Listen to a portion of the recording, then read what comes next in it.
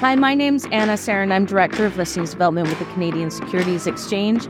You're joining us as the new year of 2024, and I'm joined today by the wonderful Gwen Preston, who is a resource maven.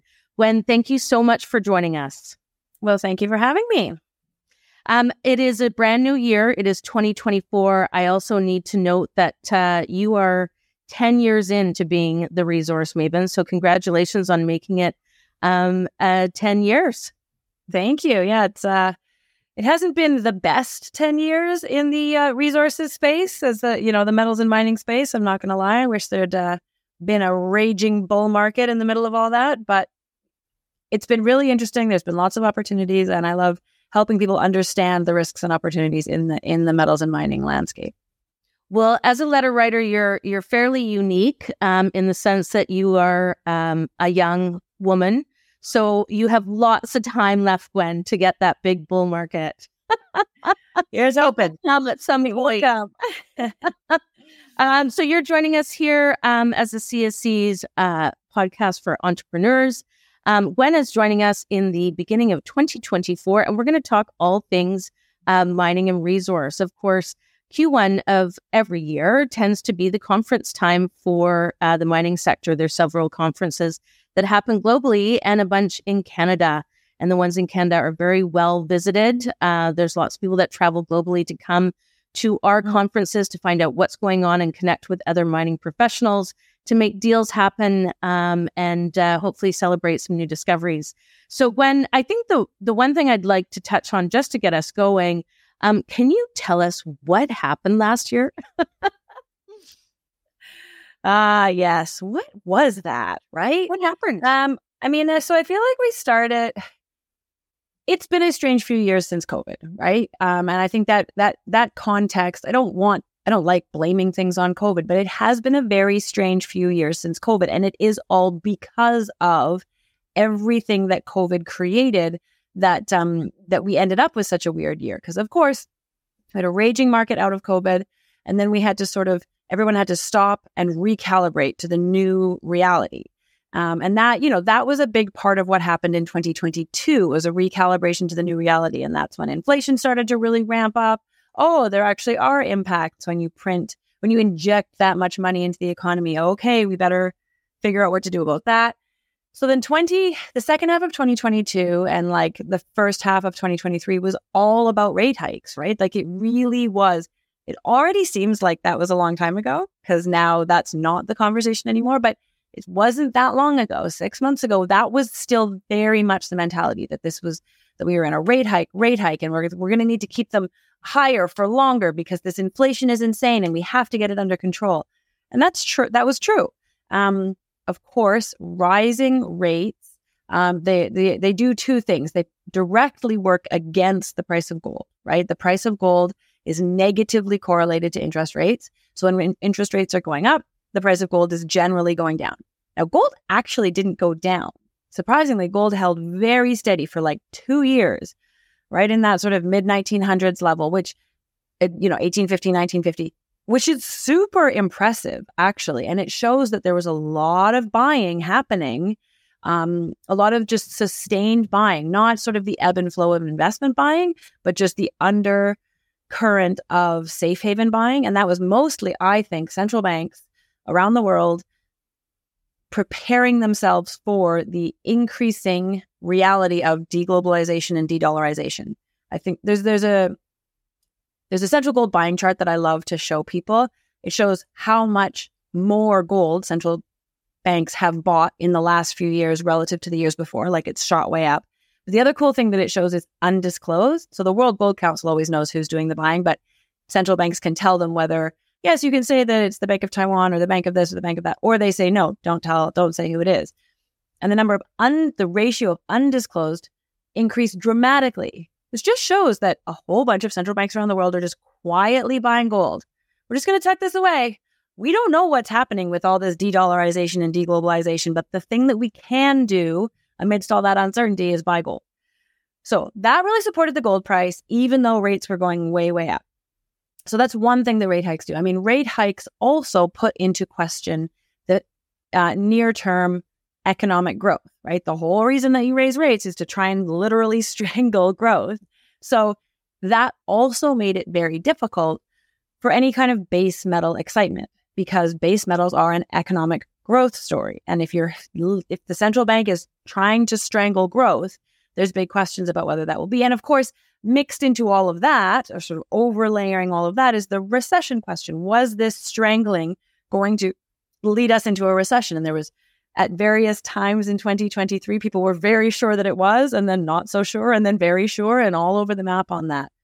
So in all the while, the US economy, the Canadian economy just kind of chugged along, actually did pretty well. Yes, there's weaknesses, services aren't as strong and things are just sort of at even Steven. They're not growing strongly, but they're not falling apart. Like, it just kind of chugged along. It reacted surprisingly little despite all the consternation. So the huge recession question was in our face. What will rate hikes do? We can't get excited about growth, therefore we can't buy base metals.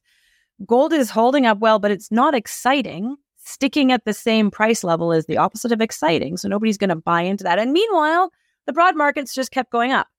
So what are investors going to do? They're just going to buy the Magnificent Seven tech stocks and not look anywhere else.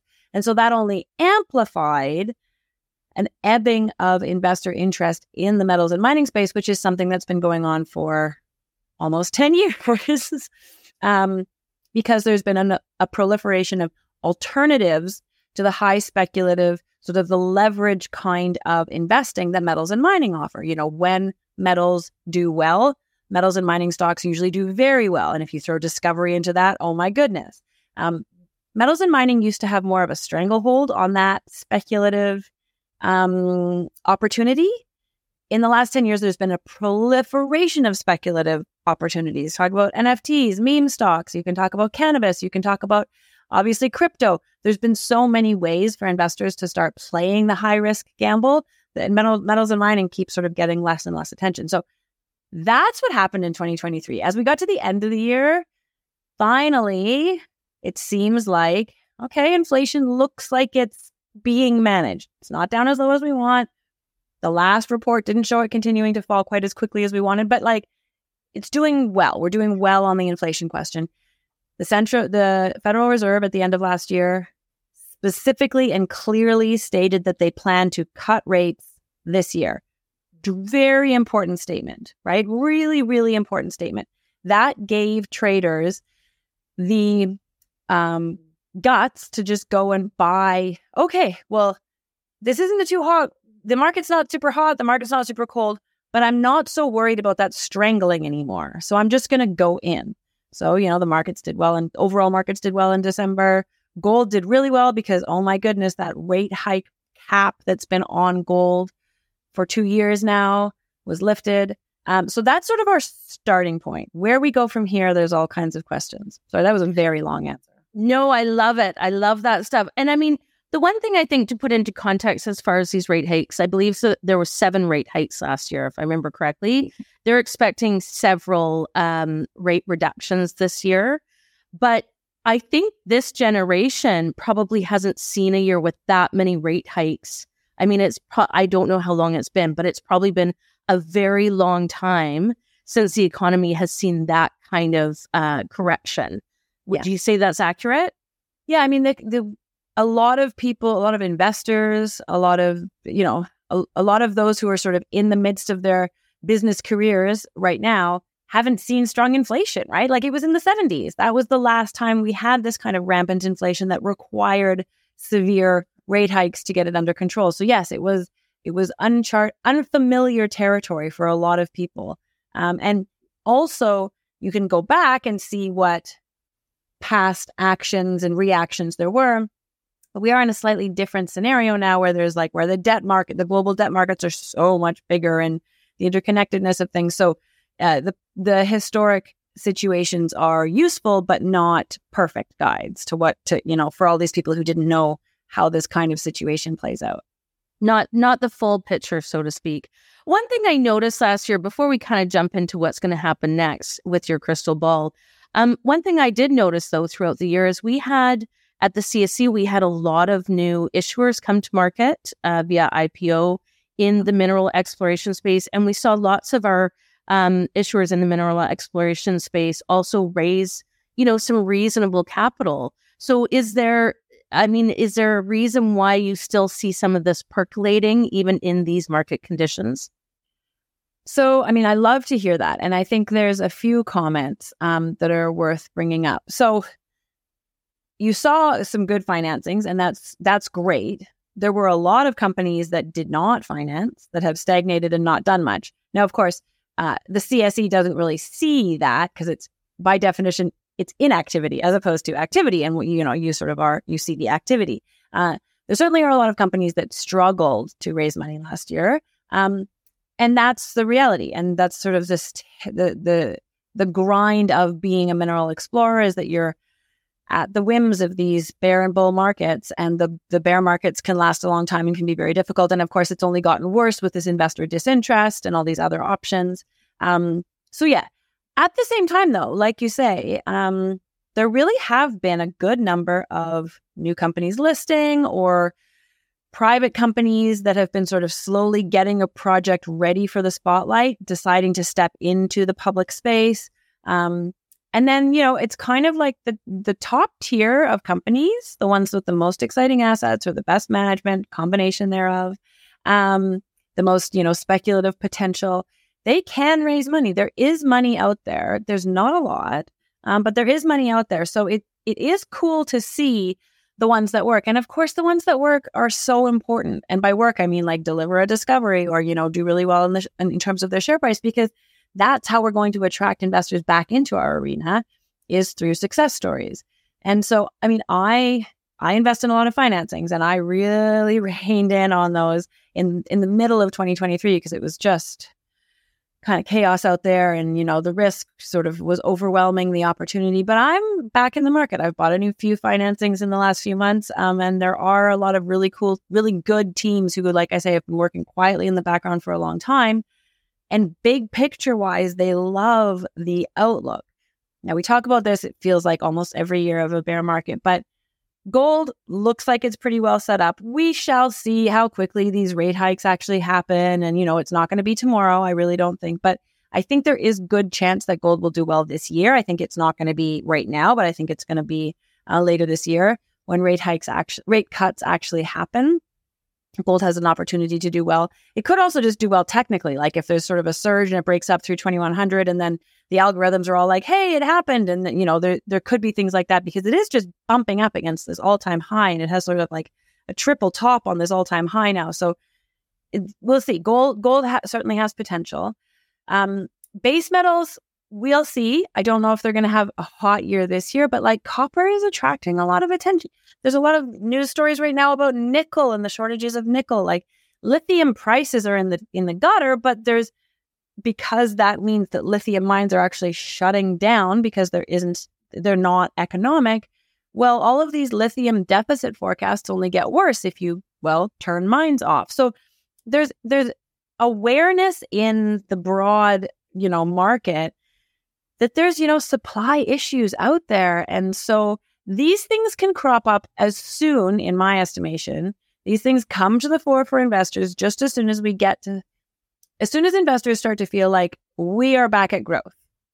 We have some comfort, some confidence that we are back into a growth environment. Then I'm going to buy into the things that are needed for growth, especially the things that we don't have enough of that are needed for growth. And metals are precisely that. Now, you can see exactly that happening in uranium right now. Uranium is like at the fore of that. We don't have enough uranium like right now. And the uranium price has doubled in the last 8 months. It's gone crazy. So like it can happen. So it's an interesting setup. Can you touch a little bit on the supply issues that we're currently experiencing? I think this comes up a lot. And maybe if you could just describe a little bit of the scenario that we currently find ourselves in with supply issues in the commodity market. Yeah. So, stepping back, the big picture is that we haven't had a metals bull market.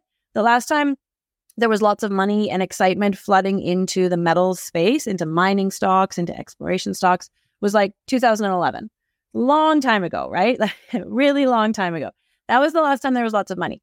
Back then, There were also lots of mistakes made. There was lots of money and lots of excitement, and a bunch of that money was deployed poorly. And so as we turned into a bear market after that, sort of three things really happened. First of all, management teams at mining companies, a lot of them got the boot for having deployed capital poorly. And the new management teams that came in specifically to be conservative.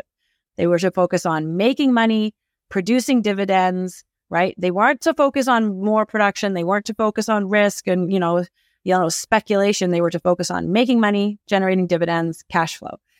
So that means not building new mines unless you're really sure they're really good. So new management was conservative. Mine builds were not an important thing.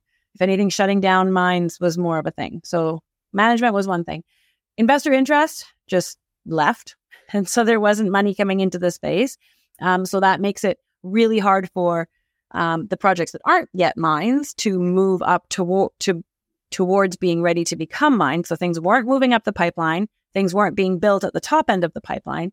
And for those projects that were still trying to move up the pipeline, permitting only gets harder. Every year that we go by, permitting a mine gets harder and harder. So you put those three things together. Management teams weren't interested in building mines. Investors weren't putting money into mining companies, and you couldn't permit a mine even if you managed to overcome those first two hurdles. And we just we haven't built very many new mines, or we haven't moved projects to the point where they're ready to become new mines for over a decade. Now, I can't say we haven't done it. Obviously, some projects have been built, but not that many, nowhere near the numbers that used to be moving up through that pipeline and used to get put into production on an annual basis. And that permitting thing doesn't go away even once you're in operation. Like Cobre Panama was one of the key copper projects that did get put into production over the last decade. And it's just been shuttered because of social protests against that mine. So, permitting remains a very significant risk in our space. So that's the big, and of course, in the meantime, while we keep not building mines, and so like our production profile stays pretty good for a while because the mines that are producing keep producing, but then it really flattens and then it starts to even tail off because the older mines start to run out of their best ore or run out of ore altogether. So you start to tail off your production profile. Meanwhile, demand for metals at a baseline grows with population. So it just usually a lot of metals, 2% growth is just sort of a baseline annual. And then you throw in electrification, right? And I was just going to bring that up. What is electrification doing to our supply requirements? Exactly. So like the nickel market is undergoing a paradigm shift. Like a decade ago, we only used nickel for stainless steel. Only. I mean, a few other little things, but really it was a stainless steel market. Now, within the next, 5 years, half of the nickel market is going to be in batteries. So that means the nickel market is going to have to double in size. That's an insane thing to state. Lithium, we didn't use lithium for anything other than like making ceramics 15 years ago. Now it needs to be in every battery of everything that we ever do, right? It's crazy. Copper needs are through the roof. So production profile keeps like flattening and then tailing down. Meanwhile, demands are rising. And so because investors remain disinterested, these gaps haven't attracted a lot of attention yet. And I think they won't attract attention until they're like right here. I think that's what's happened with uranium. Yeah. Nobody paid attention to supply gaps in uranium until utilities actually started fighting over pounds because there's just none out there. And then the uranium price has gone absolutely nuts. And so that might be what it's going to take. We might need to actually run out of copper, nickel, lithium for people before the prices respond. But we're not that far away from that happening. I'm not going to say it's going to happen in 2024, but like this is a medium-term thing. This is over the next few years. I feel like this has to play out. That's just what the numbers say. And do you think that creates an opportunity for investors to recognize that supply is going to hit us in the face? And if you're positioned before that happens, there could be real potential opportunity? Or is that a bit of a risky game? I mean, my take is that its risk is only time frame. We don't know whether it's going to happen this year or in 2025, or maybe not till 2026, because if we do enter into a recession, or if there's a huge year of elections and who knows what that might make investors focus on. And like, there's a lot of things that impact what investors focus on, and how quickly electrification takes over versus other things. So the risk in investing in base metals is time frame. We are going to run out of them because we haven't been building enough mines. I just don't know whether it's going to happen in 1 year or 3 years. So that's the risk. I think the likelihood of getting very high returns from investing in base metals before that realization, before those supply gaps hit, I think that's very high. I just don't know exactly when it's going to happen. So yeah. Your crystal ball only tells you so much, right, Gwen? That's right. Exactly. Timing is unfortunately significant and unknown. Okay. So to finish off, what are your big thoughts about 2024? Do you have anything that you think will stand out, or do you think there'll be any shifts? What does your crystal ball tell you about 2024 that we can anticipate? So I think it's important to notice how strong gold has been through the rate hike cycle, and to therefore be aware that it is likely to do well once rate cuts come. I mean, it seems like that's gotta be because it stayed incredibly strong despite an unprecedented rate hike cycle in terms of speed and scale. And so, I mean, you'd think it's got to respond. And on almost every metric, gold miners are undervalued relative to historic norms, relative to based on what the gold price is now, let alone if it goes higher. That's all because gold, despite bumping up against its all-time highs, is still boring as a chart goes because it's still been pretty flat. But if that can become a little bit more exciting and investors come in, I think there's an opportunity for gold in 2024. Uranium, I know that the uranium price has already doubled. And in fact, uranium equities, after not responding to price gains in November and December very much, have really started to respond again in the last few days. And that's because of some really important things that have happened with production from Kazakhstan not coming through the way it was going to, and support for nuclear fuel processing build out in the United States. Details. But there's room left in this uranium run.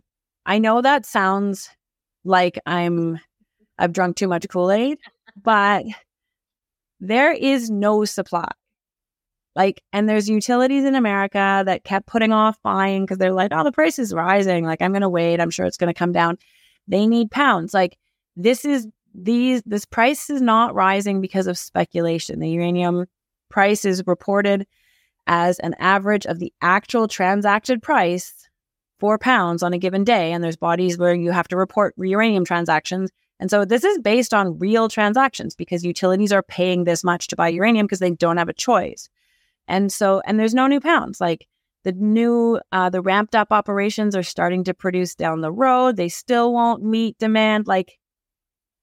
There's this uranium price has got more room to run for sure. So if you're not positioned in uranium, I still think there's great opportunity to do well in uranium in 2024. So those are my two that I feel most confident in. I'm happy to own some base metal stocks because I don't know that timing, but I'm not going to say that it's a 2024 play. And then, of course, discoveries work whenever they happen. So if you find a junior explorer where you really have a lot of confidence in the potential of their target and in the team and the ability to raise capital and the ability to drill the target, and you think it, then discoveries can fly no matter what's happening to the metals market. So that's always a game that's on the table. I think, and like you just said, it's a game that's always on the table. I mean, I think as an investor in exploration, whatever the market is, those are always foundational elements to how you're picking your explorers, right? Yeah, for sure. Yeah. So, and when they work, of course, they're just super fun because that's literally creating value from nothing, right? It was seen as moose pasture, and now it is seen as a gold deposit. It's absolutely fun thing to be part of. Okay, listen, Gwen, where can I and our listeners learn more about what you're doing and what you're thinking about things? Where do they get all things Resource Maven? Well, the central hub is certainly the website, which is resourcemaven.ca. But then I'm also, I'm all over Instagram. I'm all over YouTube. I make short videos to help investors sort of see what's going on, what's interesting in the metals and mining space. So yeah, you can find all of those handles at resourcemaven.ca, probably the easiest way to do it. I do, as I mentioned earlier, I spent my morning going through your Instagram account.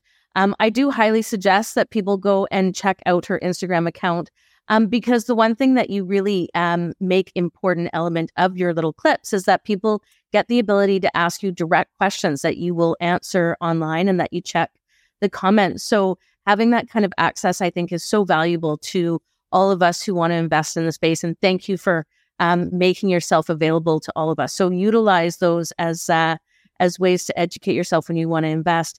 I also know that you speak at a lot of the conference train. So if you want to hear Gwen speak, make sure that you check out some of the conferences and go and listen to her speak. I always love chatting with you, Gwen, and thank you so much.